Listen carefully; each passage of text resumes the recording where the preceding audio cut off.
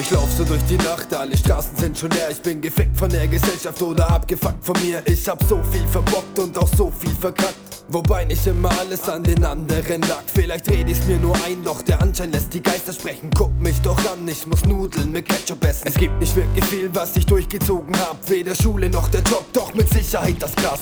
Ich bin nicht wirklich stolz darauf, ändern wollte ich's täglich, Mann. Es ist nicht so einfach, wenn du direkt vom Abgrund startest. Ich hab mich schnell gefangen, oder auch nicht. Nach 3 bis 4 Wochen wieder ins Schema geswitcht. Es ist ein kleiner Teufelskreis, in dem du auch gefangen bist. Du willst zwar entfliehen, doch einfach wird es wirklich nicht. Glaub mir, was ich sage, Bro, ich weiß, wovon ich rede.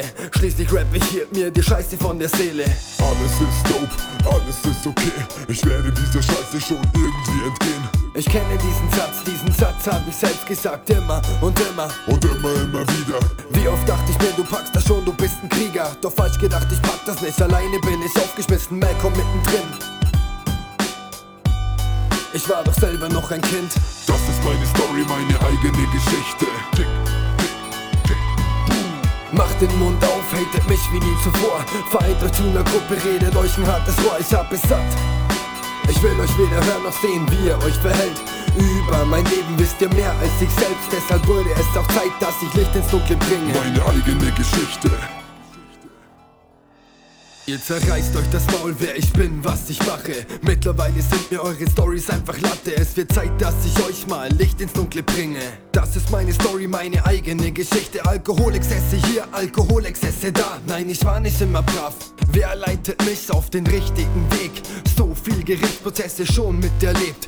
Zeuge, Angeklagter, manchmal auch Beschützer. Und das alles nur damit ich meine Gang unterstütze. Meine Crew war mein Leben.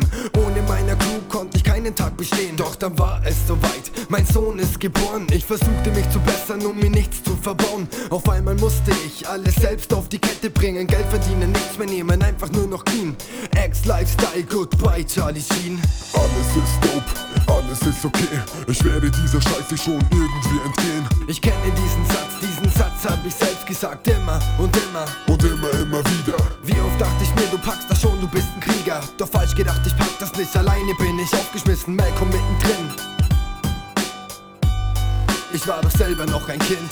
Das ist meine Story, meine eigene Geschichte. Tick, tick, tick, boom. Macht den Mund auf, hatet mich wie nie zuvor. Vereint euch zu einer Gruppe, redet euch ein hartes Rohr. Ich hab es satt. Ich will euch weder hören noch sehen, wie ihr euch verhält.